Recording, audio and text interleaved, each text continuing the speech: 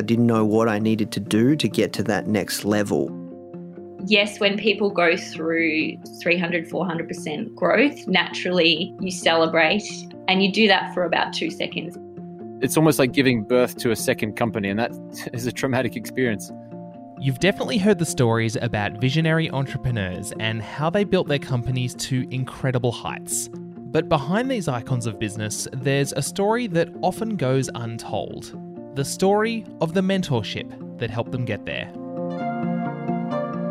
In this 10-episode series, you'll hear from some of the most successful entrepreneurs in the country and their mentors. Rod was really helpful in me defining the type of CEO I wanted to be, and I'm really thankful for that. You'll hear stories of people being brought together by chance encounters, businesses facing seemingly insurmountable odds, and how a little expertise goes a long way. If you're solving any challenge, it takes more than one person, it takes a village. And so when you surround yourself with advice, or when you check in these different data points that you bring to bear on the problems that you're solving, you're naturally going to get a better outcome.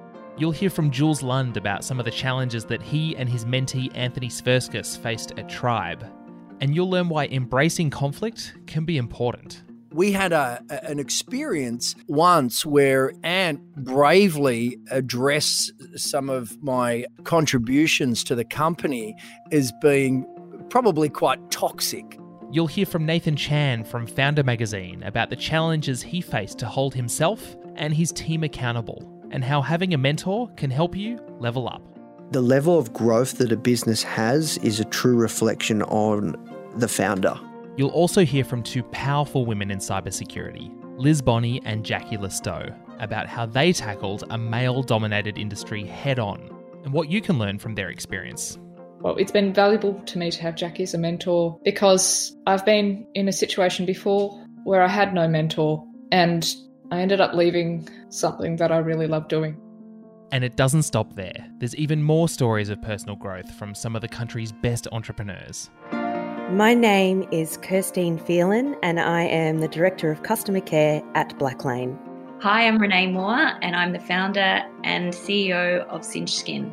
My name's Jules Lund. I am a recovering TV and radio host, now founder of a tech marketplace called Tribe. I'm your host, Adam Jaffrey, and this is Level Up, a new show created by Launchfic all about the personal growth of some great Australian entrepreneurs and startups, and the mentors who've helped them along the way. Level Up launches on Tuesday, the 22nd of September 2020. Subscribe now on Apple Podcasts, Google Podcasts, Spotify, or wherever you get great shows.